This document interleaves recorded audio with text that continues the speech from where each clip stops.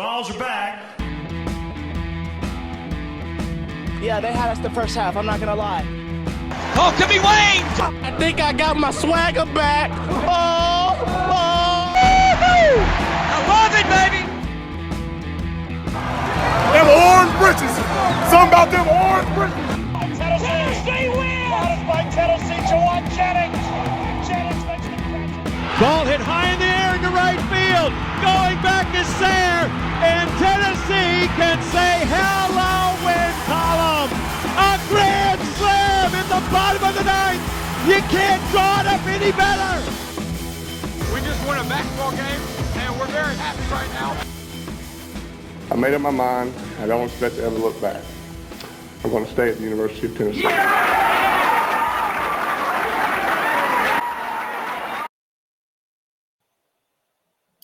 Reddit did to do, and welcome into More Important Issues. It is Thursday, January 12th. I did mess up the title, but it is Thursday, January 12th. We're not taking you back in time. I got to get your thoughts on time traveling sometime. We're not going to get into this early in the show. Maybe after 9:30, we'll start talking about it, but I do got to get your thoughts sometime. We're talking about the transfer portal. Some guys do, I guess, try to go back in time and change their decisions in that. So I just love the guys that have entered it like 8 times. Like, it's awesome. I don't. Yes, I have a lot of questions about that, actually. Just each season, you're like, hey, this ain't from – like, it's just a merry-go-round at that point. Yeah, I don't think we can really get into that, although tonight, but I do have I have a lot of questions. We're going to talk about the polls and how they ended. I thought about this on my – I had to drive to Cleveland tonight, and I pieced together some thoughts that I originally didn't have, so hopefully I can get them all straightened out because I did think about that while driving. 11 straight against Vandy. When they said that last night, or Tuesday night, excuse me, honestly, I fact-checked it. That just it didn't feel like 10 straight. You called cap? I did, definitely. I did. But it does feel good to do that. It does show which Vandy's been down from where they were for like, I mean, it's not like they've had a super historic past, but where they were before Tennessee got like Bruce Pearl, they were a much better basketball team. So it's not, they definitely haven't been that, but I do think it shows what Rick Barnes has done for this program personally. Yeah, I think Tennessee being good, the timelines kind of match up where Vanderbilt's just been piss poor. Right. Yeah, for sure. So take full credit for it. So congratulations, Tennessee. You're the reason why Vanderbilt is that bad. And I enjoyed them being that bad. So thank you again. Yeah. We're also going to talk about the Kentucky game. But before that, we are going to talk about good friend of the pod, our man. He's number 5 in your programs, number 1 in your hearts. I don't think that's ever been true before now. And that's Chris Lofton. And I'm so excited.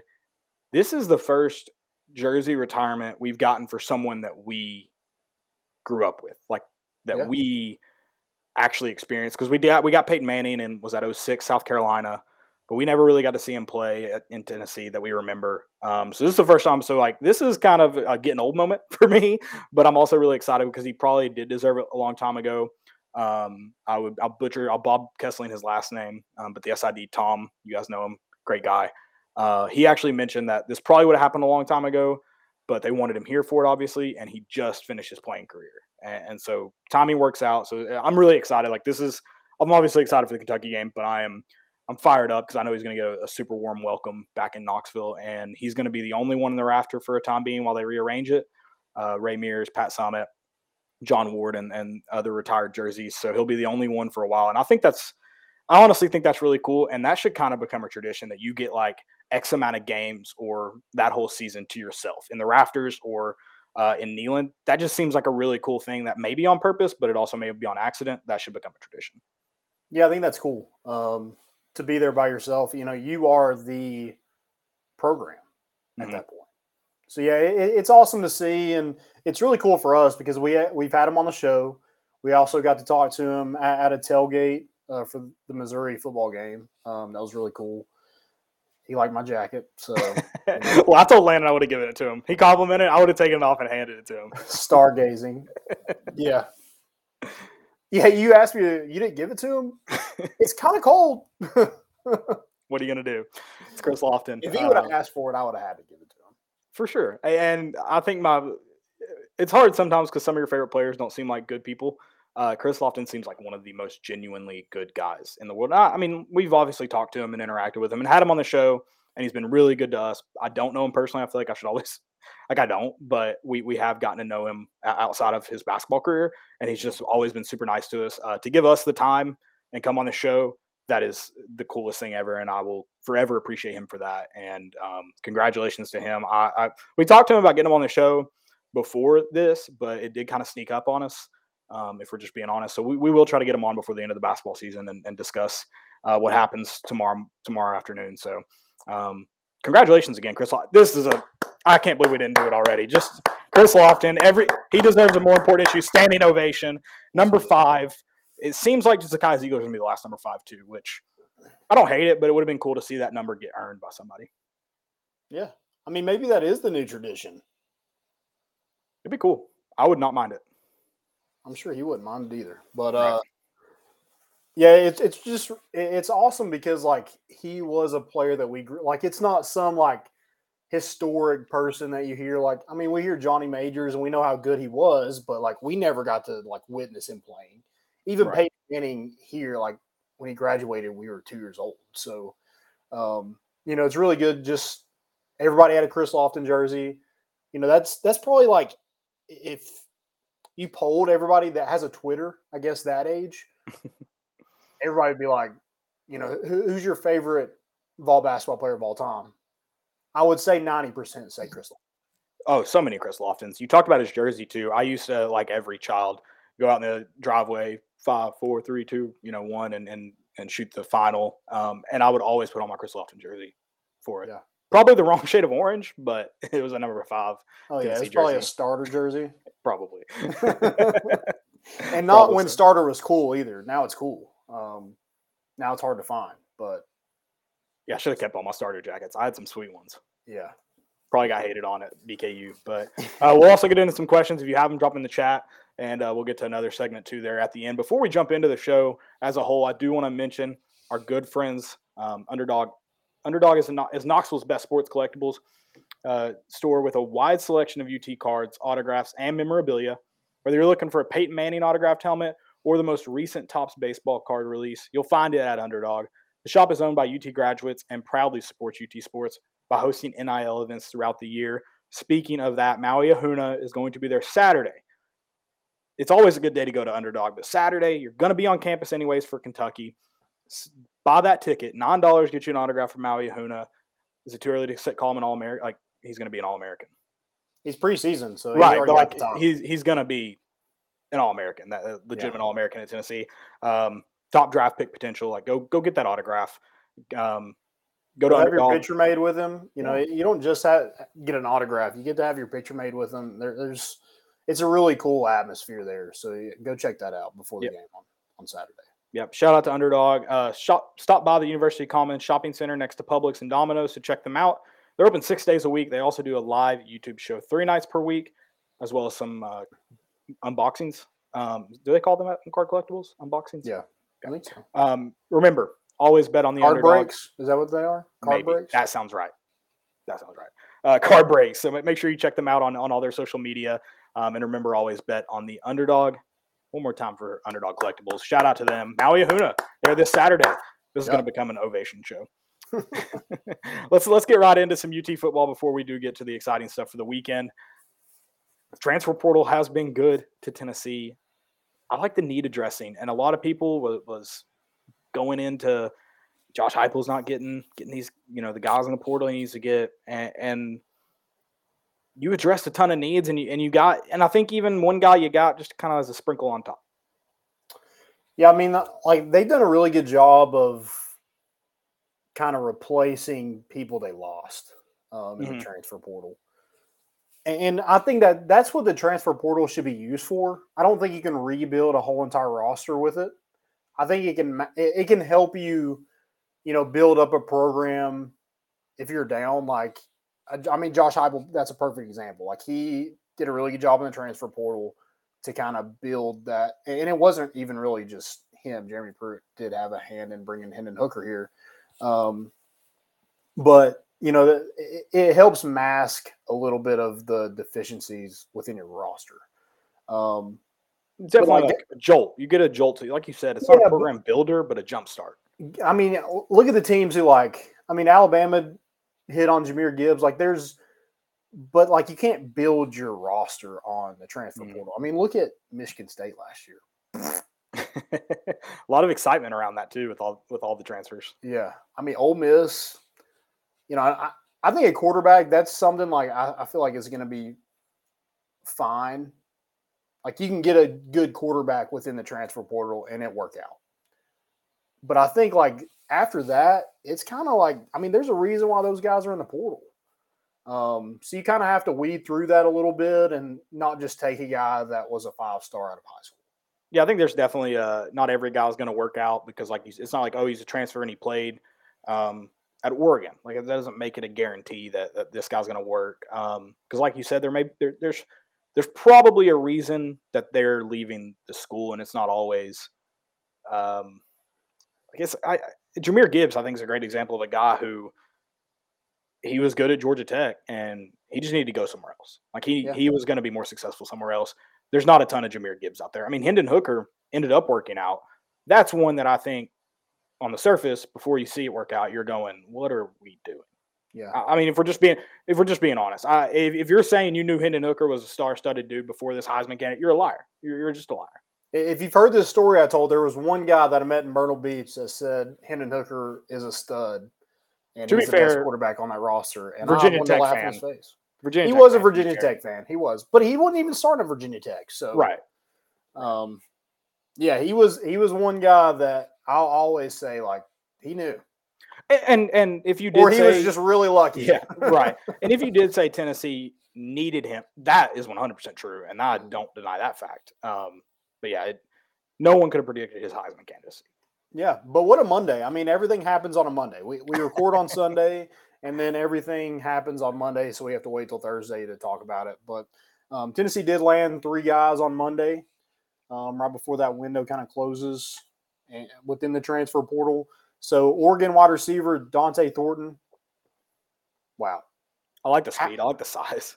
I mean, yeah, he's 6'4", 6'5", and he can fly. I mean, I just don't understand why I guess that's a reason why he entered the transfer portal. He only had a little over 300 yards and a touchdown at Oregon.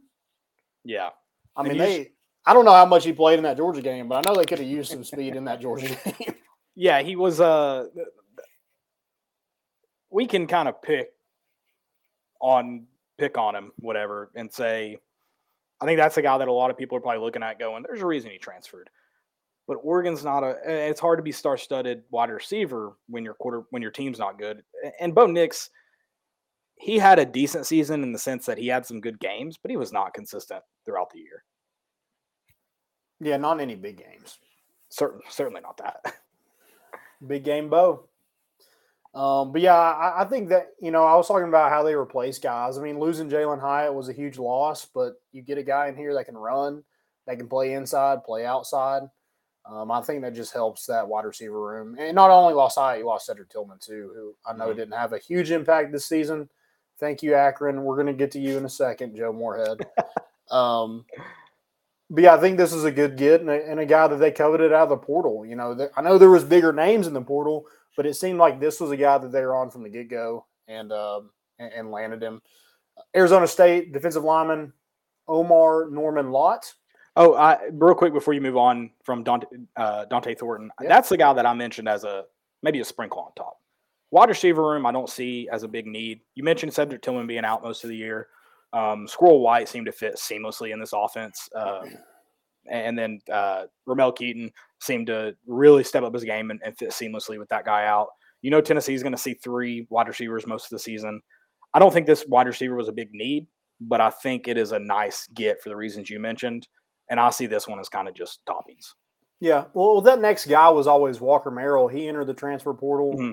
I think he's going to Wake Forest. I think that's where he – I didn't possibly. I think that happened. I think he made that decision today. But yeah, he was always that next guy. Did Sam Hartman return? Did he decide to return? No, he's going to Notre Dame. That's right. Who is their quarterback? The freshman? I don't know who it is. Because Sam Hartman was hurt for most of the year, and he was. Well, Sam Hartman played in the bowl game. So I don't know who their next quarterback is. Yeah. But yeah, so they need another like guy. I know Chaz Nimrod, Caleb Webb, they like those, but I mean, you don't really know what those guys kind of turn into as freshmen. Didn't have hardly any playing time this year. And Ramel Keaton, he was that next guy, but he was basically a starter because Cedric Tillman went down. So I think you need depth just in case. But I think Dante Thornton, with the speed he has, he's going to flourish in this offense. Yeah, I think so too. I agree with that. If my road to glory on NCAA 14 is any future look, Chaz Nimrod's the real deal. Thrown a lot of touchdowns. Rowdy Beers has thrown a ton of touchdowns to Chaz Nimrod. I like that. And Squirrel White, by the way. That's a given. Yeah, for sure. It's hard not to throw to Squirrel, like a guy named Squirrel. It's hard not to. Oh, for sure. But yeah, Arizona State defensive lineman Omar Norman Lott. I think he's just a kind of added depth piece there. Didn't have a ton of playing time. Had less than 10 tackles. Had a sack on the year, but not a lot. He was actually in the transfer portal last year and returned to Arizona State. He had that. I think when he got in the portal, he got from what I read, he had a relationship with Rodney Garner. Yeah, and then entered it again, and I think he kind of knew where he was going as soon as he entered. He was going to Tennessee. Yeah, and I like this. I like his size. I mean, interior guy that big, and that interior line's played pretty well. I don't know if he can necessarily like elevate to a outside of why am I blanking on his name right now? Amari Thomas. It's not been a lot of interior guys just shine, and it's hard to shine as an interior guy. If we're just talking just looks, this is a get off the bus kind of guy. Oh yeah, and I think Tennessee does need Amari's the biggest guy by a long shot. So I do think that size is needed too. Yeah, and they play so many guys at that position too. Like if Bryson Eason and Amari Thomas are your starters, those two might not be in the game at the same time the rest of the way. Yeah, I don't know how much I don't know where he fits in. He plays though. Yeah, 100%. Yeah. I'm interested to see kind of what that defensive line looks next year. I thought they had a really good year. No one stood out, but right. they did their job, and no one really ran on Tennessee. No one stood out, but Amari Thomas, he made enough plays that you were like, yeah, dang. I thought Bryson Eason played well in the bowl game too. Yeah, I thought the whole defensive line played pretty dang good in that bowl. Yeah, that's true. K just saw orange. Poor guy. The wrong shade of orange. Wrong shade. And then you added Miami offensive tackle John Campbell, and that's the biggest one. Right. In my opinion, that's the biggest one. You need a left tackle, and I had a Miami fan kind of message me separately and just tell me like, "Hey, he's like average. Hey, in this offense, how fast it goes, defenses get tired. So I mean, I don't think you have to be all world. Now, Darnell Wright had an amazing year. Yeah, but like." Tennessee was the number one offense, and I think at right tackle you struggle with Mincy and Jeremiah Crawford. Yeah. Hopefully another year they're able to bounce back. But a guy with experience in John Campbell, I don't think he can beat that and land a guy at another Power 5 program. No, I love this one. Like I said, I think it's the biggest get. He graded, and I hate using Pro Football Focus. It's great, but they do the most of it. But as far as that goes, he graded the best on Miami's offensive line. Oh, okay. And he did great about average on Tennessee's offensive line. Darnell Wright obviously rated the best. Yeah. So, he is average compared to Tennessee's line, but for Miami's line, he's the best guy y'all had, and he's gone. Yep. That NIL money wasn't that sweet. Yeah. Speaking of NIL, well, no, I'll wait for that. Okay. Yeah, sorry. But you do lose one guy in Juwan Mitchell, and I just don't like – I thought that was kind of going to happen. Like, I mean, he was kind of the third linebacker all year, even lost some snaps, I feel like, to Salome Page. I mean, he just could never – he had high expectations coming into Tennessee. He was a leading tackler at Texas, but it just never clicked for some reason. No, I didn't see the transfer coming. You mentioned all these guys transferring a lot. He transferred into Tennessee. Right. So I didn't necessarily see that being the case. I didn't know if it would work out, but that kind of I guess I didn't. I kind of there was a path where I thought he wouldn't be here. Mhm. Now whether that move on and try to get an NFL undrafted deal somewhere or transfer, either one, but I just didn't really expect him to be much of a factor. I mean, Aaron Beasley's played linebacker for 2 years, and he was Tennessee's best linebacker by a long shot this season. Mm-hmm. And Jeremy Banks was the next one, and then Juwan Mitchell. I mean, and it was just kind of by default. I mean, not saying he played terrible or anything like that, but it was there wasn't enough plays where you noticed him on the field. Oh, absolutely. Yeah. I won't go that. I won't say anything else. Yeah. And I think this staff likes what they have at linebacker. They like Aaron Beasley. You get Peely from BYU, a veteran guy who's played a ton of college football, to kind of help grow these young guys behind them. They like Elijah Herring. He played quite a bit, especially on special teams. Caleb Perry the same way. And you got 3 freshmen coming in who I think is.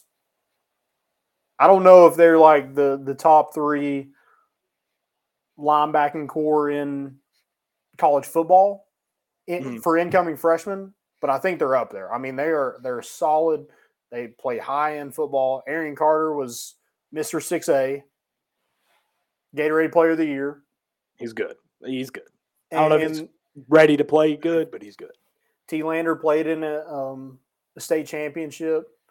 And then Jalen Smith is from Grayson. They just pump out D1 talent. So I like what Tennessee has, and the linebackers coming in. And I don't think Juwan Mitchell is a huge loss, in my opinion. No, I don't. I agree with that. I agree. Yep. No huge losses in the portal, which I think is big for Tennessee. You're going to see them through the years, especially when Tennessee brings in the talent they've brought in this year, and they will in the future. You'll definitely see some guys looking for greener pastures. I think it's just going to be part of college football now. But you try to limit that, and I think with the roster Tennessee has, you really couldn't afford to lose key guys, and you haven't yet, and I think that's big. Yeah, if you don't want to lose guys, you got to have success, right? If guys aren't playing, you at least got to be winning. Yeah, no, for sure. If you're not winning and they're not playing, they ain't staying around. I mean, that's just how it is. But I think the culture has a huge part in guys, wanting to stick it out and see it through. Stories like Jalen Hyatt, Cedric Tillman, I mean, that should be all the reason to stick it out and see what happens. And there were a ton of rumors about Jalen Hyatt going to the portal last year. Or maybe not rumors, speculation might be the better word, but there was a ton of it. So now he's Tennessee's touchdown leader at receiver. Sometimes the greener pastures are where you're standing, kids. Right. Is Blime, is that a Bud Light lime? I think so. Is that what that means? I think so. This guy think he's a commercial? Who is this guy? Who's this Austin White guy? Who is this guy? Let's talk polls. Actually, I do. Have you spelled Sedona that way? No. Okay. It's with an E. Yeah, I know that. I thought maybe you texted that to him. This guy. This guy, get him out of here. Do they not have Kentucky podcast going right now? I guess not. KSR must have packed it up already. Golly, can't get rid of these guys. Yeah. Let's talk polls. I mentioned I kind of changed my thinking a little bit. So I'll tell you my original thinking. Okay. The AP poll was a disgrace.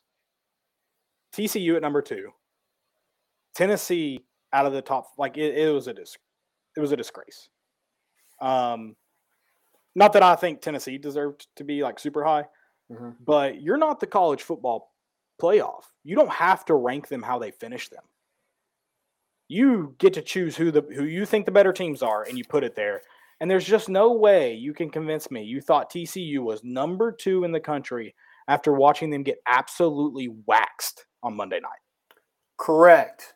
And let's also rewind a little bit to when Tennessee lost to Georgia by what? Was it 30-14? By 2 touchdowns? We went all the way back to 5. Yep. How does that happen? Well, and I think so again, that was my original thinking. And I said the AP doesn't have to do that because they're not the college football playoff. And I thought about it and I said, I understand the college football playoff having them at number 2. You have a game to decide the winner. So by default, it goes to TCU. That was my original thinking. The more I thought about it, how do you rank Michigan, Ohio State? They didn't play a consolation game. How do you rank? Which I think those are the most important, 1 through 4 in the college football playoff ranking. Everyone should think that. That's a fact. And then how do you rank, 5 through 10? How does that get decided? Which bowl games are more important? Are you just making these rankings up? Yes, you are. So TCU shouldn't. I changed my mind. The college football playoff had no reason to put TCU at number 2 just because they finished second, because it doesn't matter. There's no 3rd and 4th. It doesn't matter. They didn't win their conference championship. They should have lost to Michigan, but Harbaugh just gave it to them. Well, I am not in the boat of TCU didn't deserve to be there because I don't know who deserved it over them. They got waxed by. I agree. You won the game. Like you're in. I think you deserve to be in the college football playoff. But you lost 2 of your last 3 games. How are you still number 2? Yes, I agree with that. And also, they led, like we talk about how Michigan, like they did. If we want to look at that, Michigan should have won, but they also led Michigan the whole game. They never trailed. Yeah. But they shouldn't be number 2. That doesn't make them number 2. Yeah. I'm sorry. You don't lose like that and not go down the rankings. That's just. Yeah. If you're going to rank Michigan and Ohio State, if you're going to try to decide them, then you should be allowed to move TCU college football playoff. The AP poll has 0 excuses. At least college football playoff can come out and go, oh, they're number 2. Like, because they came in second.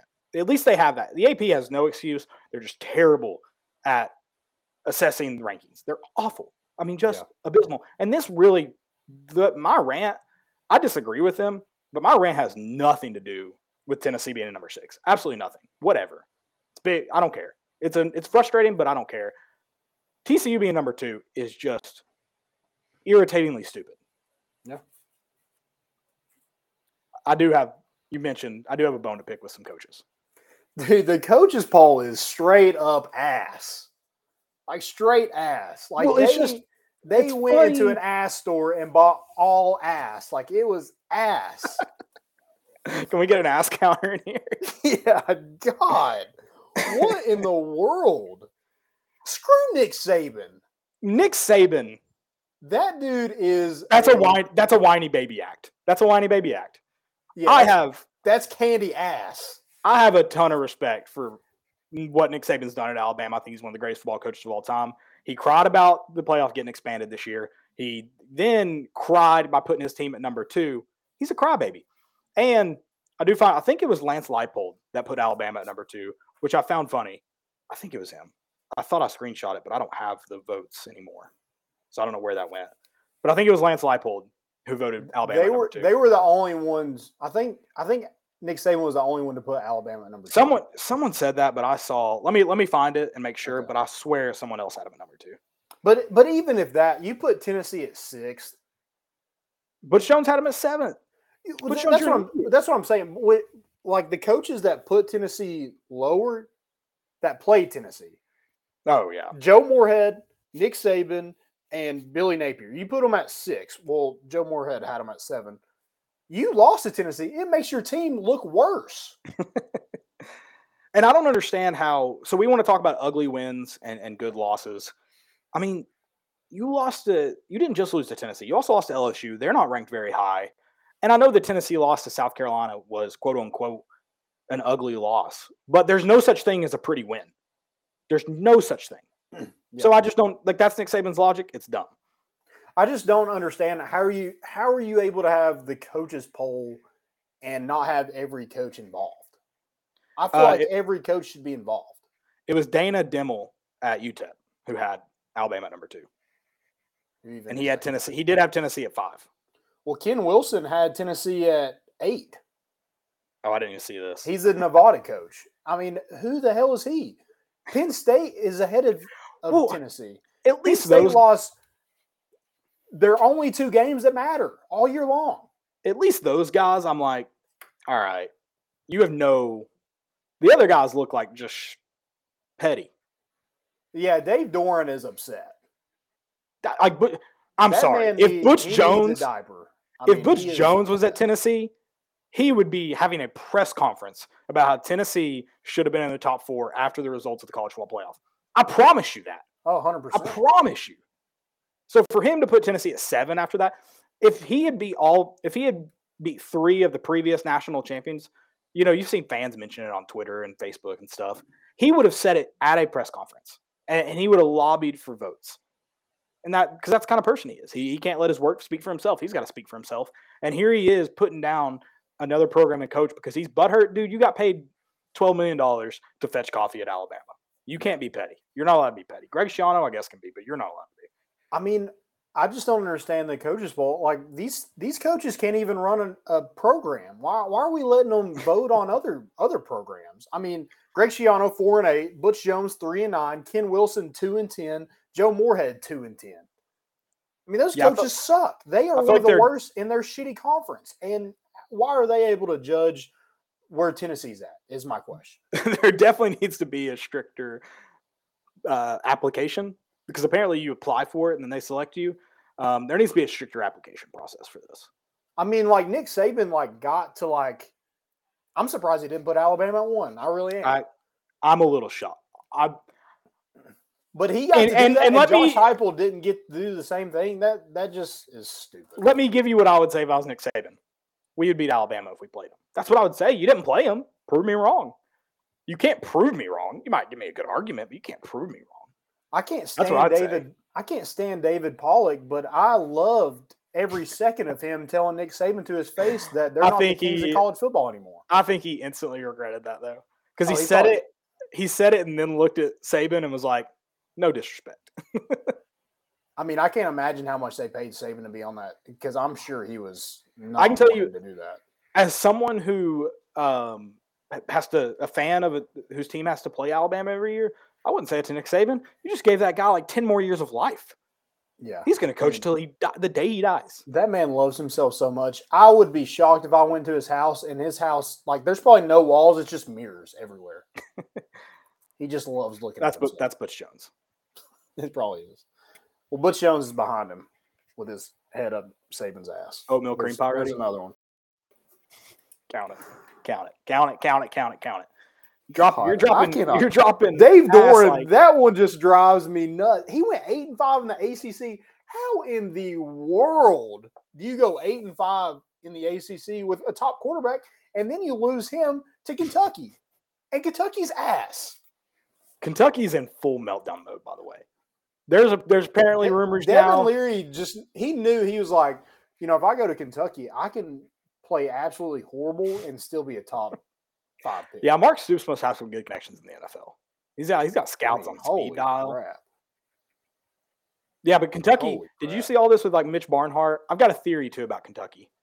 Mitch Barnhart and Cal, he won't let Cal build a new facility. He's got $30 million ready apparently. Won't let him. Basketball school. I think Mitch Barnhart is. I think he's trying to get Cal to leave. They can't pay his buyout. He's got a lifetime contract. Can't pay it. No. He's making his life hell, so he'll leave. That's what you should do. I'm gonna miss him whining on the sidelines. I'm gonna miss it. All right, before we get into Kentucky, we do need to talk about Chris Lofton. I do want to mention that Joe Moorhead, we beat them by 60 points, and he put Tennessee at 6, and he tried to end our quarterback's career. He pretty much did end Cedric Tillman's. Joe Moorhead, let me remind you, he's the guy that in a post-game presser after Ole Miss said that it was going to take a SWAT team to get him out of there. He was fired Monday. He also got beat by Jeremy Pruitt. He did. And JG. And would that have been Matt Luke's Ole Miss team before Lane Kiffin? I don't remember. Yeah, I guess so. I'm going to have to look that up. So that was what, 2018 when he got fired? Yeah, or when Joe Moorhead got fired? Who'd they lose? Because they lost that game, didn't they? Or no, they won that game. Right? Yeah, we beat Garrett Schrader in all orange. No, Mississippi State. Didn't they beat Ole Miss? Wasn't that the dog piss one? Oh, yeah. He got fired? So, yeah. All right, so he beat Matt Luke and got fired. I don't know if that's any better. Dang it. I didn't even think about it. I'm sorry. I don't know what happened to my chalk, but I will fix this. 0 days. My chalk's on the ground. Also, I know Pat Narduzzi is one of my stupidities, but I'm a huge Pat Narduzzi fan. It's huge. Putting Tennessee at 4. I mean, that's what a coach should do, right? Is your Pat Narduzzi hate about the rule change? Yeah. Okay. Yeah. You know what? I know it's a dumb rule, but he's a defensive guy. Yeah, I'm going to get into why it's stupid. That's dumb. Yeah. Undeniably dumb. I mean, he's being an old man. It's like, I get it. I get it why he hates it. Like, he lost to it, but what are you going to do? What it is. All right, let's talk Chris Lofton. Like we said, one of the GOATs of Tennessee basketball, definitely of recent history. Number 5, going to hang in the rafters. I'm excited about the game day graphic dropping Saturday. I love that it's against Kentucky too. Like that, they just set that up perfectly. Yeah, guy from Maysville, Kentucky. No, didn't get offered by Kentucky. Not a ton of offers coming out of high school. Yeah, all-time SEC leader in 3-pointers. Wasn't there someone getting close there for a while, or did someone pass him? Vescovi has to be close, right? Yeah, probably. I don't know. Well, I don't know because he didn't come in freshman year until January, technically. Or he might have played December against LSU. So that's some games he's missed. But yeah, anyways, he led the team at one point. Yeah. And all credit to his basketball career, but also just talk about what a fighter the dude is. Plays his senior season diagnosed with testicular cancer. And doesn't seem like he misses a beat. And if I remember correctly, he didn't tell – the public didn't know until after the season. Right? I don't think the team knew until like halfway through. Yeah. And then I don't think the public knew until his career was over. And I mean, that's insane. Like that to – not only have that struggle in just like with your body and life in general, and then to go through the grind of being a college athlete and being as successful as he was, like that's a guy that you root for, man. You root for. Yeah.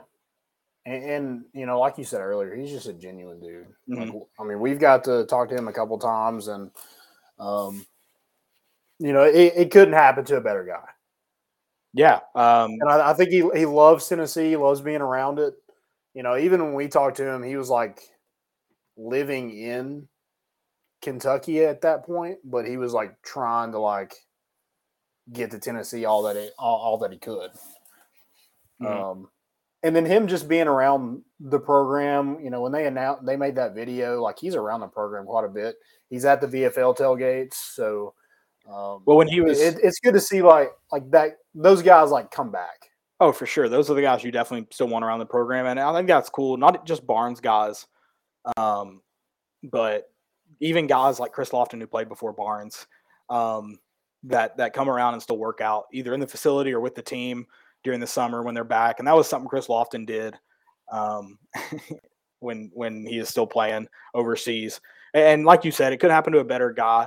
The fact that number 5 is going to hang in the rafters, and it looks like, unless something changes, Zakai Ziegler is going to be the last guy to wear number 5. I think that's kind of poetic in Chris Lofton's career. Not necessarily the same type of player, but just when you're talking about a guy, a fighter, gritty, undervalued, whatever you want. Like there are a lot of similarities there, and so that's going to be really cool if he is in fact the last guy to wear number 5. Yeah. Yeah, 100%. I mean, one of the best parts in that video is Zakai's like, "What about me?" Yeah, I and we talked about it actually with him at that VFL tailgate, and we either asked him about it or we just talked about Zakai wearing it and kind of brought up if he was going to be the last one, and he wasn't entirely sure. I guess they leave that up to him, so I don't know what'll happen there. He probably doesn't care. I don't think he cares. I love those reactions with people who are down to earth like that, who don't, he even said it. He was like, I was kind of expecting this sometime soon, but like still crazy. Guys that just thankful. Yeah. But it has been that guy who's just like the heart and soul of your team. Mm. Yeah, Admiral before that. Yeah. Did Kevin Punter wear that before Admiral? Was that who it was? That might be right. And he was definitely, if it was, he was the heart and soul of that team too. He wore 0. Oh, that's right. That's right. Who wore 5? I swear. Stokes wore 5. Yeah, Jarnell Stokes wore 5 at one point. And talk about someone who was definitely your heart and soul of that team. Yeah. If you just type in Tennessee number 5, actually here's a picture of Admiral. But before that, the only 2 people to pop up are Zakiah and Chris Lofton. Gotcha. That's all that matters. Oh yeah, yeah. Well, let's get into Vandy a little bit. Let's go back in time, get some Vandy talk. Yeah, let's talk some Vandy. And we're going to Kentucky this week, so I guess this is kind of about Kentucky and Tennessee. But obviously, Kentucky loses to South Carolina down or 20-point underdogs. Didn't lead the entire game. Is that correct? I don't think they ever led. So. Yeah, never led. If they did, it was in the last few minutes, and South Carolina obviously got it back. Austin, you tell us. Did they ever lead? And what I was watching that game in Tennessee and Vanderbilt are obviously tipping off right after that at midnight. I was like, man, this is really going to suck if Kentucky finds a way to win, and Tennessee just has a really, really bad game because the offense didn't look great to start, and or loses. That sets up in the worst way possible. But I think in terms of how you want to set up games, this Vanderbilt game couldn't have been better for Tennessee in terms of they did not start out like they had the last 2 SEC games. Not in the same manner. And then they didn't have the best. They shot well. I'm not discrediting what they did. They shot well. But they did not have the nights they've been having. They had to find some shots. They struggled a little bit. And then obviously won big. And then it worked out in terms of looking at the other team on Tuesday night. Kentucky not only sucked, but they sucked the whole way through and never could find a way to win. They couldn't do it. Yeah. I mean, I thought Vanderbilt played pretty well. I know their starters weren't great. I think they only had 13 points. Their starting 5. But I think they had a good game plan. They wanted to get to the free throw line. They wanted to play big. And, they had Robbins just flopping everywhere. And he's a huge guy, so he's able to get the ball in the paint, but he was also able to hit free throws. Speaking of him flopping, that one where he's under the basket, he misses, and Vescovi puts his arm in him like that. His arm is in him like that. He never extends, and they call the foul. You're taught to do that in basketball. Yeah. You cannot call a foul if you don't see the arm extend there. That's pitiful. He just jumps and loses all control of his body because I guess he's a baby giraffe mode like John Fulgerson. That's never a foul. Speaking of him flopping, sorry. That pissed me off to no end. Yeah, I mean, he had 18 points. He was averaging 13. But he didn't even start. That's weird to me, like their best player doesn't start, but especially in a post, that's that is very strange, really unheard of. But and then they had a freshman who's averaging like 2 points. He was 3 for 3 from 3 at one point, and they were like back to back to back.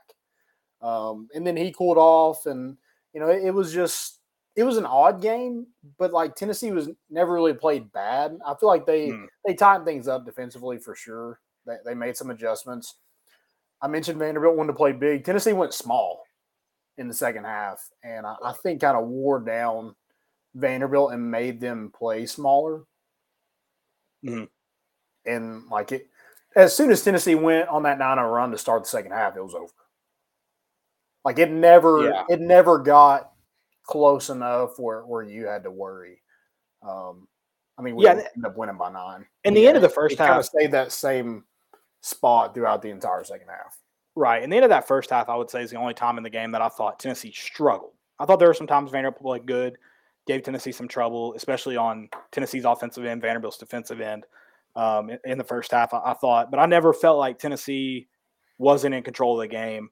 Even when they lost the lead there at the end of the half, it just felt like, not that you had lost control, but you can't let that stuff up. Like that can't be what happens. They felt like they started to struggle, and then I guess they get an earful in the locker room about the defense just wasn't great in the first half.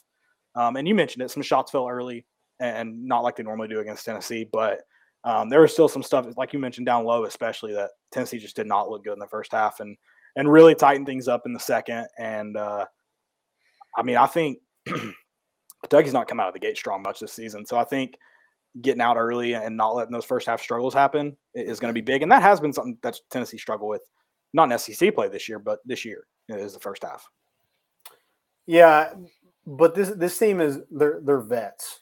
So even though they were down, and I would say Vanderbilt had the momentum going into the half. You go up on the number 5 team in the country on the road. The momentum's on your side, but this team comes out and goes on a 9-0 run. I think a 14-2 run was what it ended up to be.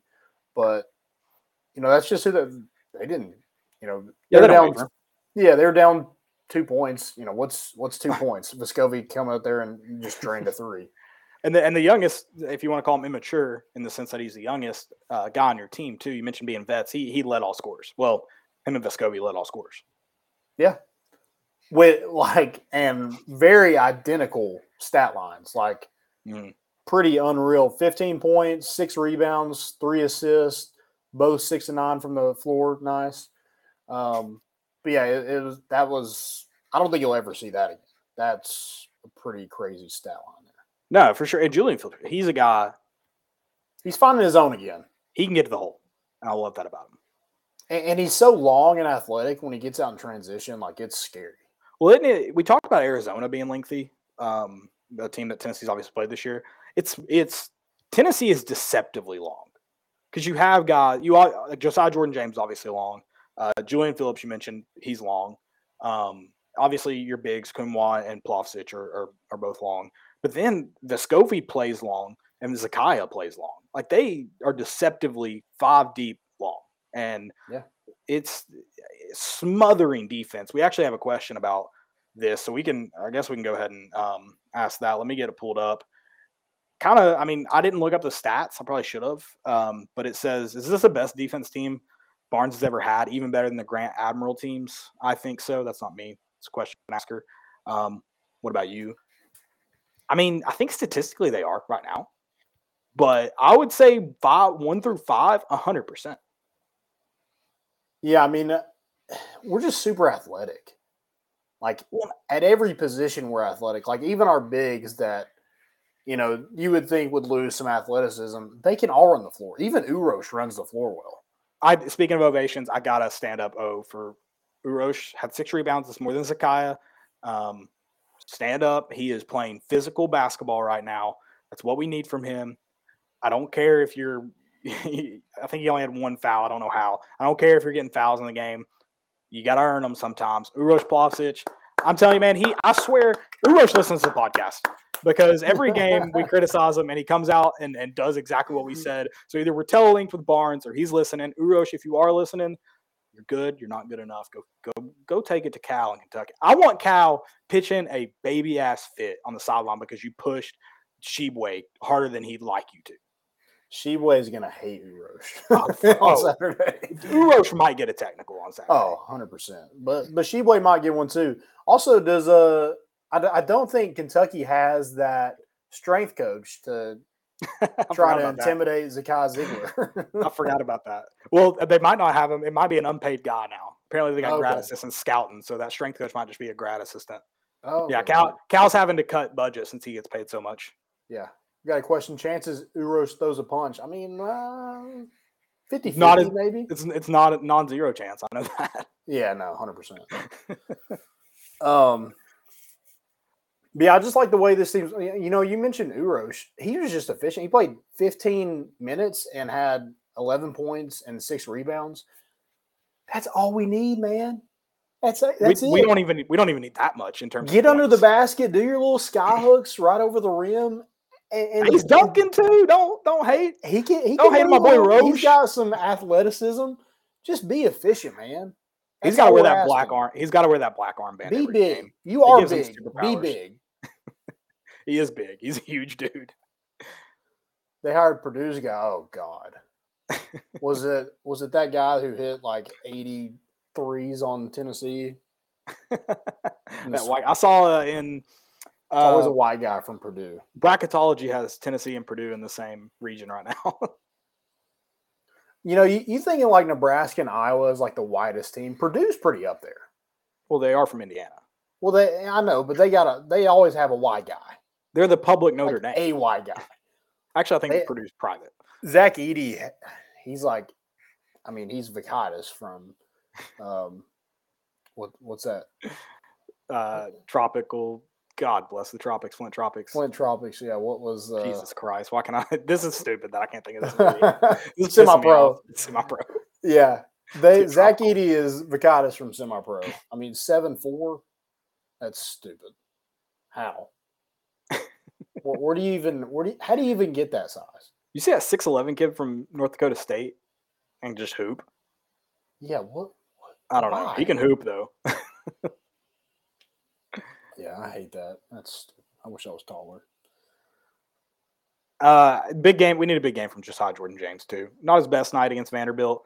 Not his worst though. But when he's in the game, I know he didn't play a ton, but you need him to impact in every single, every single facet of the game. You don't necessarily need him just scoring points. He's your guy that gets rebounds, assists, steals. He can make blocks.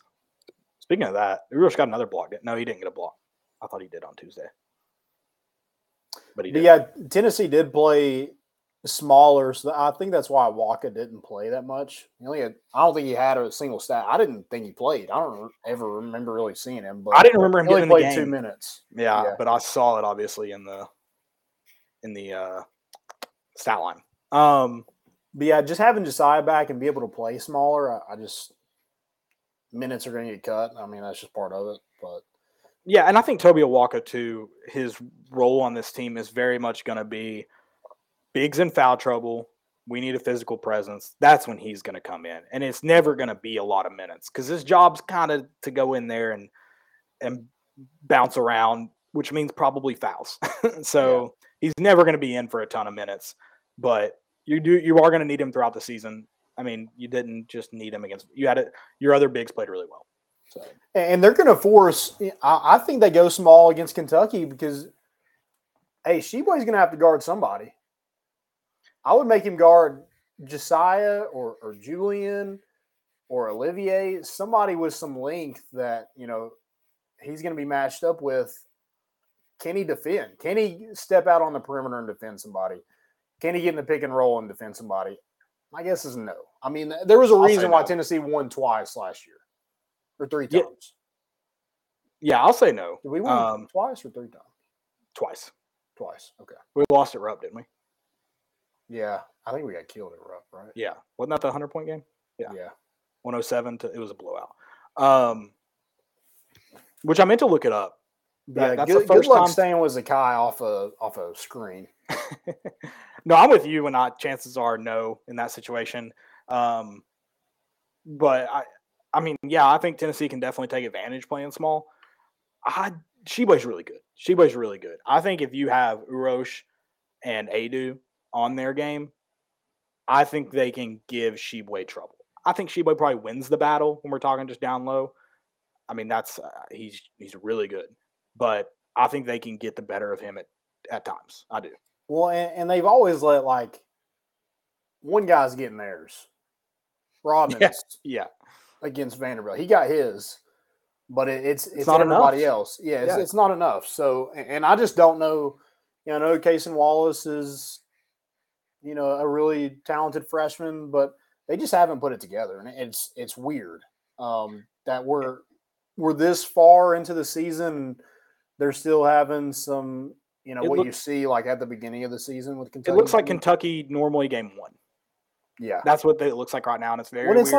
They're not made up of freshmen, really, either. I mean, and they didn't. Cason Wallace, I think Ware is also a young guy, but Severe Wheeler and Oscar Sheboy are their team, and they're vets. So it's a whole nother issue with it's not just 5 freshmen that are figuring it out anymore. I mean, this team has some issues. Oh, 100%. It's very strange that it's happened, and they'll figure it out against Tennessee because they always do. But that's how it goes. Hey, and credit to Thompson Bowling Arena. The 9 p.m. tip-off. Students aren't on campus. I'm not saying it was Thompson Bowling at its best on Tuesday night, but it was pretty darn good, and I expect it to be at its best on Saturday.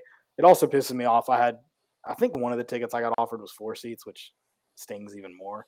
And then I got another ticket offered to me, and I couldn't go Tuesday night, and I'm really, really upset about it. Anyway, I digress, because that would have been a fun game to be at. But no, I expect Thompson Boling to be at his best. Even we mentioned it, Sheba probably gets his. He probably has around 16 points, but I don't think it's going to be enough. And I don't see Tennessee struggling at the guard position. That's another thing about Tennessee's defense. I mentioned 1 through 5 in being just good, and I don't think 1 through 5 was necessarily that good with Admiral and Grant. Not that they were bad, but Tennessee's guard situation in terms of defense and offense, but especially defense, is elevated. I don't think it's calculable how much better the defense is at the guard position. I don't know if there's guards on Kentucky's offense that can just take Tennessee for 40 minutes. Yeah, 100. I mean, you have two guys that are playing their best basketball right now. And Zakai, who is not being counted on to score a whole bunch of points because he's getting everybody open. You know, he's had 40 or 30 assists in the last 4 games in SEC play. Vescovi is shooting 48% from 3 in the last 4 SEC games. So, you know, these guys are playing really good basketball right now. And, you know, I just think that the offense is rolling. I know Vanderbilt was just it was kind of weird. Like, if you saw that score, you're thinking, oh, Tennessee struggled offensively. They really didn't. It was more, they did have some turnovers, but shooting the basketball wasn't an issue. No, it wasn't bad. And when they did miss, I thought for the most part it boiled down to, outside of maybe Josiah Jordan James, who just seemed to literally drop the ball in the hoop. I mean, one time it bounced around the rim 6 times. I thought the shot selection when they missed wasn't great most of the time. Listen, I love Santiago Vescovi and his newly found accent, but that one he shot from deep because I guess he thought it was late in the shot clock. I mean, it was late, but you had time to at least get a better shot. Example of just, I thought, some poor shot selection. Yeah, but they're playing really good basketball right now. Julian Phillips has played well. I thought Tyreek Key, you know, hit some shots the other night. That's something that we've been waiting on seeing. So, yeah, the offense is coming along, and I think the defense is always going to be there. You know, they made some second-half adjustments against Vanderbilt. Vanderbilt kind of cooled off a little bit too, and it was kind of over in the second half. So hopefully they're able to keep that momentum up. I'd love a game like South Carolina where we just freaking dominate them. I don't know if I could take it. Go up 20 in the first half and you know, just cruise to a victory. That'd be nice, you know. It would be good. And I am a little concerned that Cal may have a heart attack before the end of the season. Did you see him Tuesday night? He can pull an Urban Meyer and say he's stepping away from basketball due to health issues. He might just do that. Yeah. This school is such a basketball school that I can't take it anymore. Kentucky's such a basketball school? Yeah, he can't take it anymore. Like, it's just too much. Kentucky as a whole sucks. I'm sorry, Austin. They're just the worst. They are. The worst. Also, like, are they not kind of riding a high? I mean, their team just won a national championship in football, so. Yeah, it's tough, man. That 2-day turnover, the 1-day turnover really is tough. I mean, they just became Georgia fans last year. They had a whole year to enjoy it and, you know, still won a national title. So no more Volcats, it's Dogcats?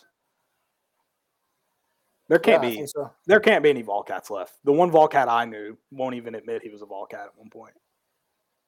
I wonder how the Astros are doing too. You know, that's their Major League Baseball team. Are the Astros the most insufferable? For me, it used to probably be the Yankees, if we're just being honest. But maybe when we were growing up, like when we got older, the Red Sox broke the curse. There were some insufferable, just Boston fans in general. But I think because it's not Astros fans that are insufferable, it's just the organization. Yeah, they're just scumbags. Yeah, exact scumbag behavior. I can't wait to ask. Speaking of breaking news, Evan Russell, Tennessee legend, is coming on the pod on Sunday night. I can't wait I'm going to ask him straight up who would win in a fight between him and Jose Altuve. Wait, is that who? No, it was him and God, women UFC fighter. Wasn't it? Oh, wasn't that who it was? Ronda Rousey? Ronda Rousey. Wasn't that the? Oh, I guess Question. I forgot about that. Yeah. I'm just going to Okay. ask him, like, that's one of the first things we're going to do is I'm just going to name off somebody and you tell me if you can beat them in a fight. All right, yeah. Also, I love Tony Vitello. Do not take this as slander. He doesn't look like a hooper. He looks. He's got some style. He might be a get off the bus guy. I think he looks like a baseball manager way more than a hooper. He picked the right profession. I bet he gets real mad during basketball. Yeah, no, Basketball is a frustrating sport. I bet he sets- I guess baseball is too, but I bet he sets hard screens. He looked like that. yeah. And you turn around, you're playing men's league, you turn around, you're like, wait, what? Yeah, I bet he's very physical and gets really upset when somebody calls their own foul. I'd face guard him, piss him off. Ugh, For sure. man. Yeah. Evan Russell, I'm glad you mentioned that. Excited to get him on the show. Yeah, that'd be fun. We're going to get to Um, questions, unless you have anything else for this. I mean, I guess we can. Yeah, I'm not that's kind of all I got. I mean, besides Jordan James, I do want to mention that, he did have 7 points the other night, but didn't really impact the game through rebounds and assists, which I just think that's uncharacteristic of him. So I'd like to see, more of that, just impacting the game in different ways. Yeah, absolutely. Before I look, because I looked in the middle of the game, or before I say this, I'm going to double check. Because last year, both of us, especially Landon, really got on to Tennessee's free throw shooting. They missed one on Tuesday night. And I Yeah, think on the they season, were. it's been really good too. I'm going to Yeah. double check that. Also, Tennessee almost passed Houston in the Kim Palm. They're number 2 in the Kim Palm. They almost passed Houston, who's number 1, which is maybe, I mean, obviously that's not doesn't win a championship, but it'd be nice to have that. The Alabama-Tennessee game is going to be electric. Oh yeah, it's kind of fun that Tennessee and Alabama have never been rivals in. I feel like we always play at Alabama until this year. I feel like it's always at Alabama. It does feel like it's always at Alabama. 72% from the line. That's not phenomenal, but that's not as bad as I feel like it normally is. Yeah. So, Hey, games like that the other night, that's what boosts that up some. So oh, for sure. keep building on it.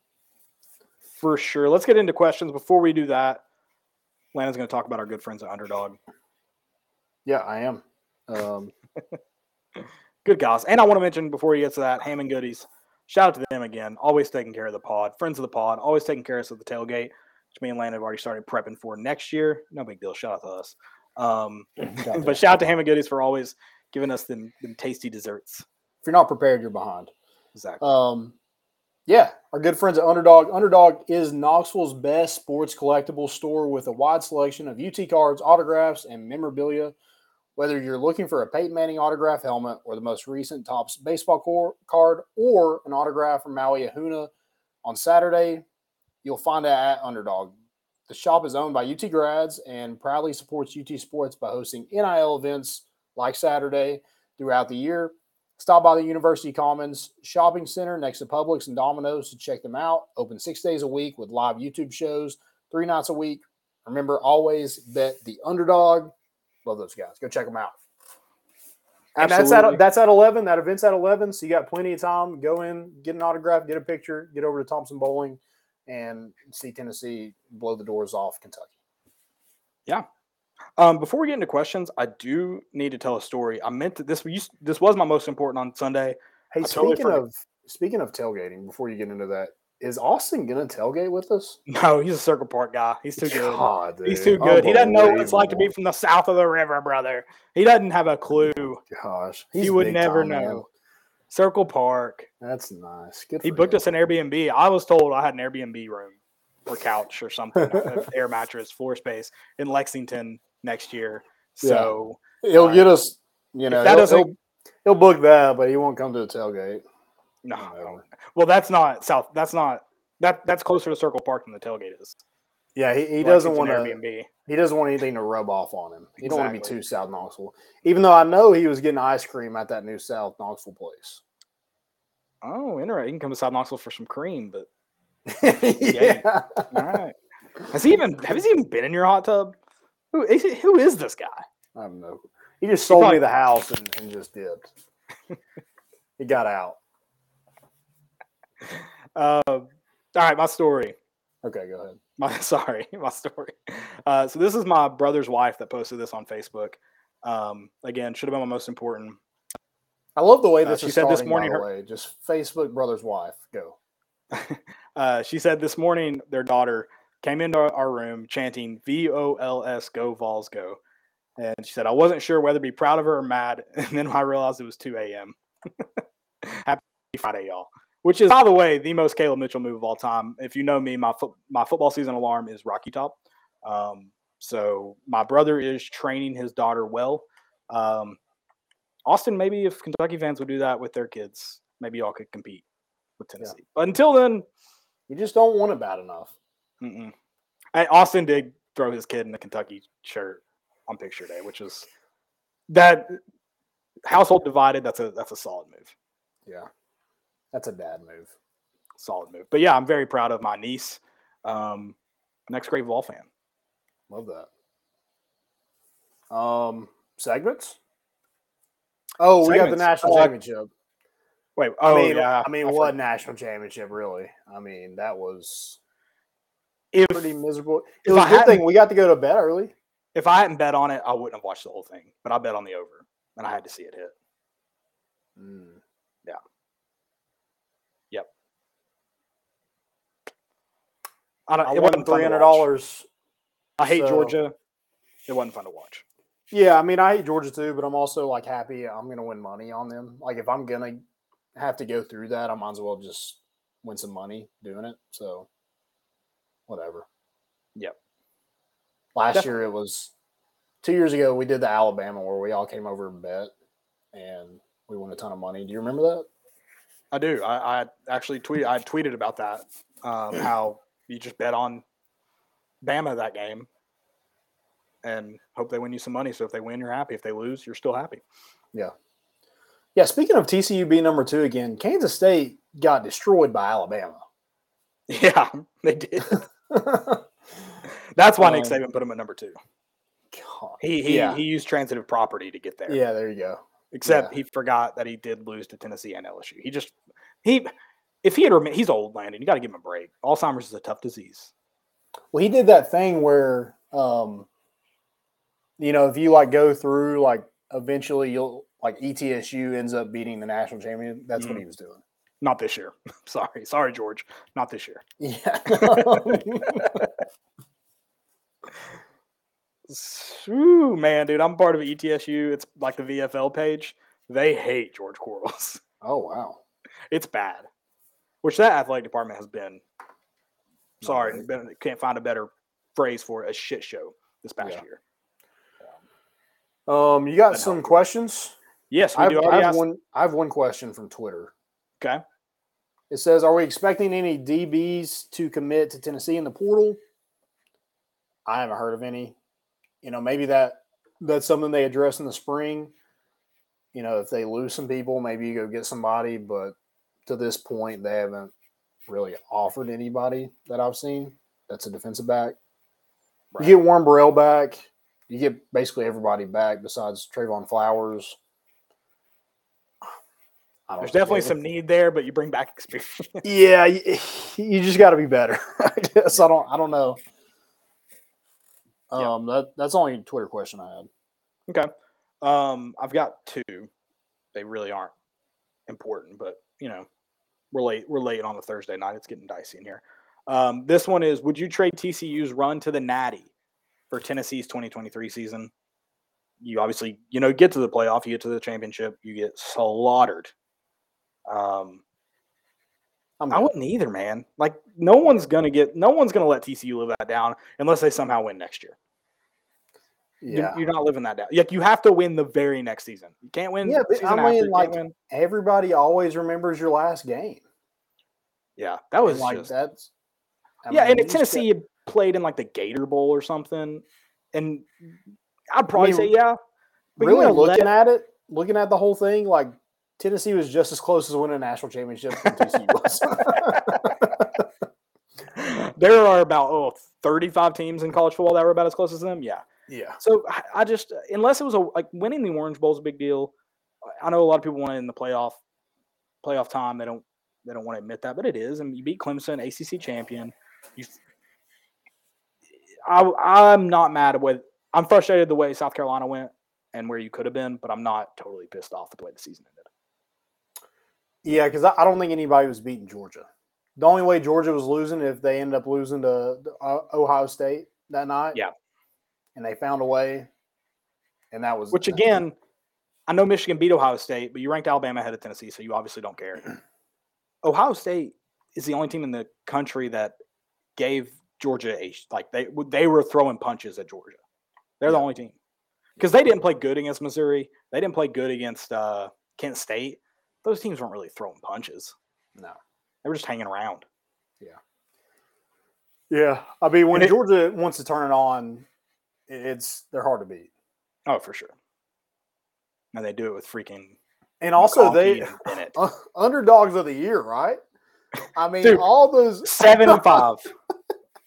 There was one guy that literally said he thought we were going to go 6-5. They literally thought they weren't even going to play a game. Well, weather, COVID.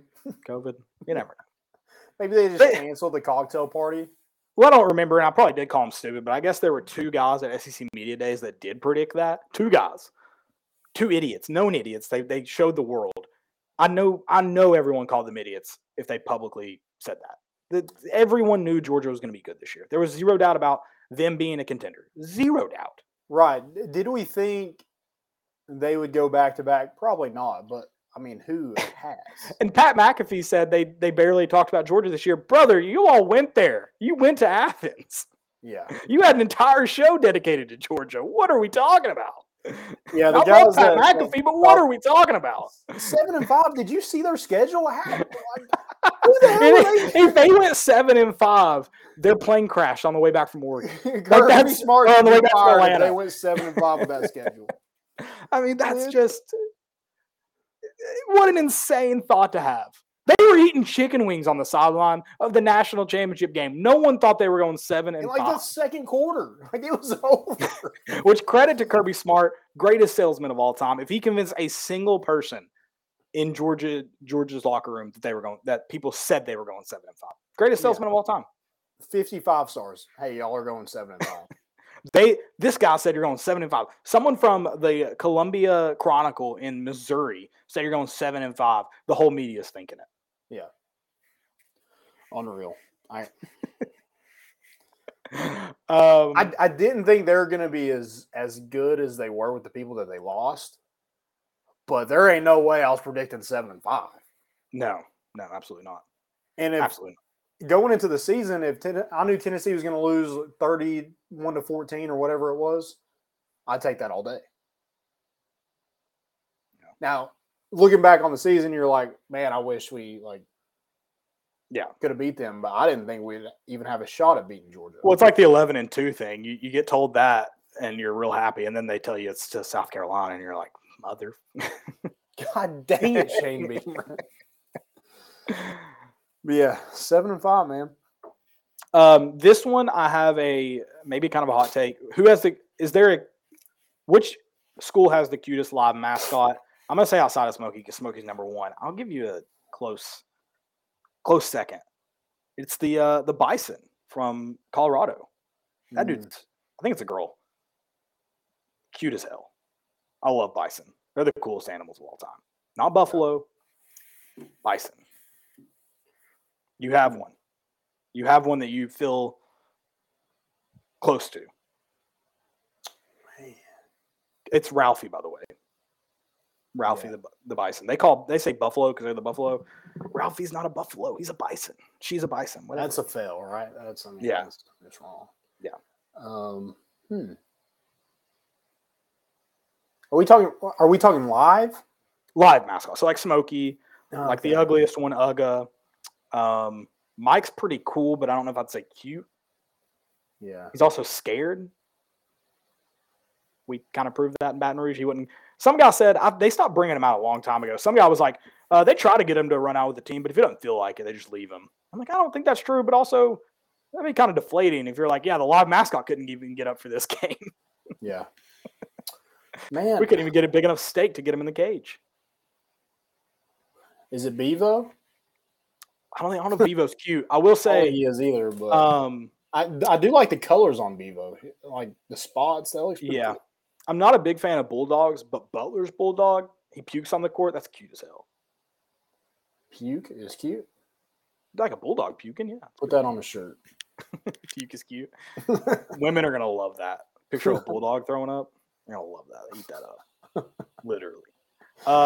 Another cute one, Texas A&M. I can't remember the name. It's a collie. I don't know what that has to do with A&M. The Lassie looking dog. Yeah, that's a good one. This isn't cute, but Auburn has the bald eagle. That's pretty freaking sweet. It's also, I don't know the backstory on Auburn and why it's War Eagle, but you're also the It is Tigers. dumb. Like, that is really dumb. It's dumb. And I think you asked me that question, like the name the 5 schools in FBS with the Tigers name. I'd completely forgotten about Auburn because how could you? War Eagle. Yeah. Does Alabama have a live elephant? Surely They do not. Southern Methodist apparently had a Mustang that doesn't look current. Arkansas has a pig. That's kind of cool. Not cute. I saw pigs in Arizona. They call them skunk pigs. Skunk pigs. What? Yeah. Oh, Navy has a goat. That's cute. Is it a fainting goat? Is it a baby Oh, goat? I hope it's not fainting. Just regular goats are not cute. Houston has a cougar? No way. That wins. That's not cute. That's not cute. That's badass. That's live not cute. cougar in the car. There's no way. Okay. It doesn't look like anymore. Apparently they have. God, That's pretty I cool. bet Ross Kivet is living it up with that cougar. Oh my God, they do have one. Shasta the 6th. Shasta. I'm gonna text Ross Kivet and ask him. Hey man, get a picture with Shasta. Yeah, that's insane. Does Cal have a bear? I think they used to. I think they did. That'd They be don't. cool. I think they kept it on a leash. You know, it also would be really funny if Stanford had a tree that they like had on a leash or something like that. That'd be cool. That would be. Someone has a. Washington has a husky. That's pretty cute. Oh, this might be because I'm a Cherokee. Go Keys. The coolest one is probably the Florida States. Not Oklahoma when the thing crashes. I do The love wagon that. crashes. You know who we forgot? Sir Big Spur, the Gamecocks mascot. Yeah, that's not cute. Also, that's a ripoff of Charlotte's Sir Purr. What are we doing? What are Sir we doing? Purr's pretty guys? cool. That's pretty cool. Sir Purr, but he's not live, but that is cool. Yeah. Temple has an owl. That's very strange, but Air Force has a falcon. That's pretty badass. That is pretty cool. North Alabama has lions? What? The world of live mascots is fascinating. I should have done a study. Yes, 2 lions, Leo and Una. 2. That is insane. I don't think I mentioned. Oh, East State has a husky too. That's cute. Ralphie. I love bison. I'm going Ralphie. Yeah, I think a bear one would be really cool. We did get to see Mike. We didn't get to see Mike the Tiger, but we got to see his like exhibit. Yeah, he was scared. He was a chicken ass. Which now I get it. Like he was scared. Oh yeah, I wouldn't have came out either. Balls. Yeah, I wouldn't have came out either. My last one, this question for you, because as you know, I'm not a baseball guy. Never claimed to be, just like cheering for the team. Is there a predicting starting lineup for Vol baseball? You got one. I know there's some questions, but there are some maybe more sure's. Yeah, I think outfield's going to be like there's going to be competition. Mm-hmm. I think Griffin Merritt is in the outfield somewhere. I would say Kyle Booker will also be in the outfield. Who's replacing Jordan Beck? Who's that going to be? It might be Griffin Merritt. That dude Might be Griffin. hit 19 home runs last year for Cincinnati. He played center field at Cincinnati, right? I think he'll be a corner outfielder. I think that's where. Is that accurate though, or no? I think he was a corner outfielder Okay. at Cincinnati too. Gotcha. Because shout out Eric Kane, who's from the pod. He did a interview with Griffin Merritt recently. I think it was released today. but he kind of talks about how he's working on his defense. Like he's always been able to hit, but his defense is where he really wants to get better at. So I just have a hard time if he's saying that he's your center fielder. Right. Kyle Booker. I think I'll watch so many home runs on his highlight tape go deep to center. Maybe it all kind of. Yeah. And then Kavaris Tears had a really good game against Memphis. He could be one. They also got some newcomers coming in that could maybe take one of those spots. Jared Dickey will be your catcher. First base will be Blake Berg. Second will be Christian Moore. Shortstop will be Maui Ahuna. And third base will be probably Zane Denton. Yeah. I mean, like I said, there are some more Sures, it seems. We've heard a lot of those names, but if I had to put money, that would be my starting. Yeah. Now, I mean, that can change. I like Kyle Booker. I hope we see more of him. Yeah. I hope we do. That catch he had, was that Kyle Booker?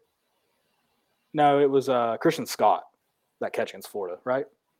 Yeah, Christian Scott's another guy who could maybe, be in the running for one of those positions. He can play center field. Yeah. All right. They got a freshman. I can't remember what his name is. If I saw his face in front of me, I would know it. But he's a guy who's had a really good offseason, and I expect him to have an impact, kind of like Christian Moore and Blake Burke had last year. Mm-hmm. DH, Logan Chambers, maybe. He's a guy that they recruited out of junior college to hit. And I think he had a really good offseason there. So hopefully he can, take that next step. Yeah, 100%. 100%. A lot of lefties. I did want to mention, too, before we get into stupidity, Candace Parker's on Jeopardy tonight. It aired at 8. So I'm interested to see that. A little VFL. And she's playing for Mamba and Mambacita. What's their charity called? Kobe Bryant and his wife's. Is it just Mamba and Mambacita Academy? Is that what it is? Yeah, maybe. That's who she's playing for, though. Okay, that's cool. I just banged my knee on the desk. God dang it. Stupidity. And my leg. Stupidity. My first one goes out to the great state and school of Florida. Go Gators. The 2023 commit, Jalen Rashada, he is just helping the world remember that there is NIL. There's also NLI. There is a difference, and he keeps us on our toes by requesting a release from NLI because of NIL. Nice. Yeah. Which may not be true, which is crazier, but sounds like it sort of promised too much. Yeah, something's up there. That's not a good bounce. situation to be in. Yeah. Shout out to the Vol Club. Couldn't be us. Yeah, shout out. Apparently, it was $13 million, by the way. That's the rumored total. I think that came from the Orlando newspaper. $13 million. Of course they weren't going to pay that. What are we talking about? Yeah. My first one, now that college football is over, is Desmond Howard's playoff projected playoff bracket from the beginning of the season. I've been saving this for a while. I just knew it was coming. Well, you could have said it in like week 3, though. Yeah, I know. But I wanted to wait until everything kind of settled. He did get one team right, and that was Michigan. But he also played there, so that was complete bias. And he picked them to go to the national championship and win, I think. That didn't happen. He picked Texas A&M, Pittsburgh, and Baylor. That's just so bad. That's inexcusably bad. I wish he'd come out in week 2 and be like, no, I was just kidding. I did that for clicks. Let me give you the real one. Because there's no way anyone actually believed that. Yeah. That's absurd. I mean, Baylor didn't – I don't know where they finished at. I'm going to look that Not up. good. Not good. Yeah, I mean, they didn't make it – neither one of those teams made it to their conference championship. Texas A&M didn't even make a bowl game. They almost beat TCU, Baylor, right?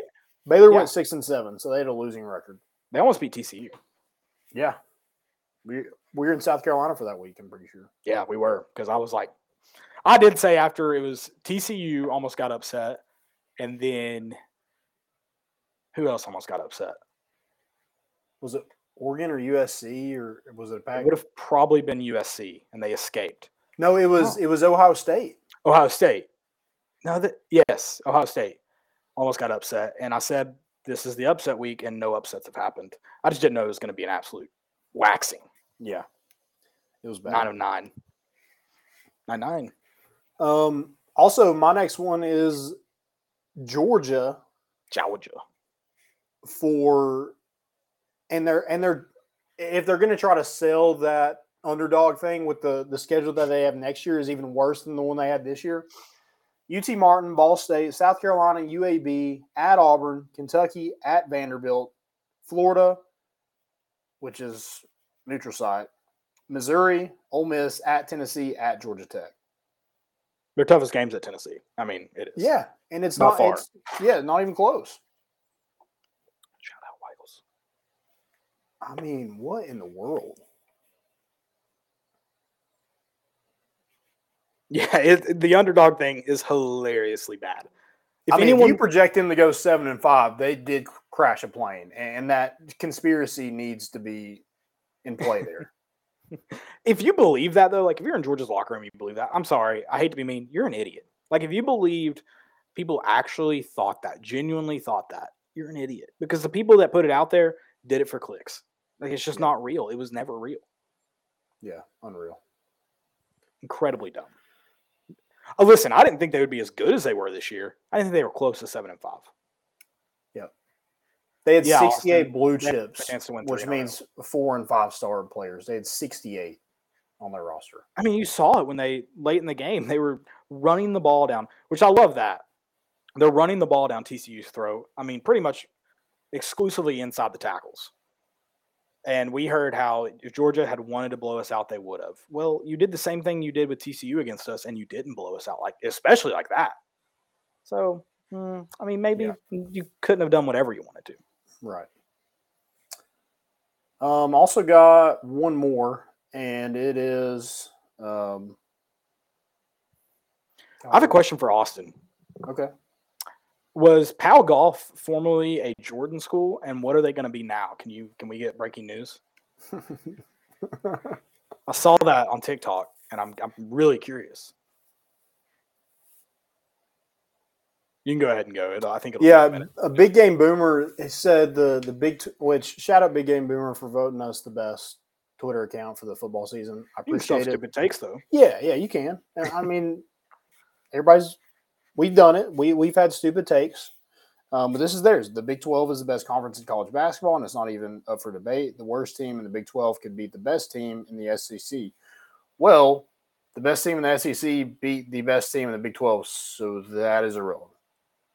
Yeah, that is that. Yeah, it is. And listen, if you want to say the worst team in the Big 12 could beat, not like would in the sense that he meant it, he meant like the SEC is far inferior to the Big 12, which is just a bad take considering there is an SEC team that not only beat the best Big 12 team, but also the defending national champion by 14, not by 2, not by a possession, by 14. Yeah, it's also this also kind of has to do with. Yeah, Austin, BSN Sports sucks. There's one guy in particular I would shout him out on here, but he has a relationship with some people I still know, and I'm not going to throw them under the bus. But that one guy at BSN sucks. BSN sucks. Inward Half. I'm thinking about buying that Tennessee polo from Inward Half. Good stuff over there. I actually know a guy that's involved with Inward Half. Good guy. Okay. I don't know what that is, but I'm down. It's a golf brand. I think it's local. Okay. So I do want to give a shout out to the best golf brand, Hackers. Shout out Zach Winkle, Matt Cunningham, good dudes too. Dr. SEC said before you judge TCU, Georgia did this to Oregon, LSU, Tennessee, etc. These dogs came to hunt. That national championship was not the same game against Tennessee. Not even. No. If you say that, you don't watch football. I'm sorry, you don't. You don't know football. You don't watch football. You're not a football guy. It's just like Dave Doran. He doesn't know football. No, not Lance or Butch Jones. Butch Jones obviously doesn't know football. If you put Tennessee at 7 or 8, you don't deserve to be a college football coach ever. No, absolutely. Yeah, at any level. Absolutely not. That's all I got. I'm done. I'm tired. All right, done venting. Austin gave me an all caps, or not all caps, bunch of exclamation points, Hackers Club. I want Landon and Austin paired up for the Hackers Club next year. A little 2-man Scottish lowball. I can't. You're gonna when you said you were gonna start playing. I've When are you never gonna start? do. When are you gonna start playing? When I win the lottery. Just start playing now. You've had many people offer you clubs. That's the most expensive part. I know a guy that'll probably get you on the course for free all the time. I'm just bad. Yeah, you are. Everyone's bad when they start. You've never played. Well, I feel like everybody's bad. Like that I would play with, everybody's bad, but I would be like hot garbage. For the first little while, you got to play. You got to play. I refuse to play any sport that Dylan might be better than me at, and that is one. Well, if you never play, he'll always be better than you. Well, I don't play, so he's not better than me. He is better than you. He's going to be – see, you're going to go to Topgolf with him, and he's going to embarrass you because you won't play. Yeah, nah. All right, guys. That's all I've got. It's been fun. We will see you on Sunday. I'm trying to think what day it is. Yeah, see you on Sunday. Evan Russell will be on the pod, so right. Be back for that. Go Vols. Calipari sucks. And we're bringing the boat in, and we out.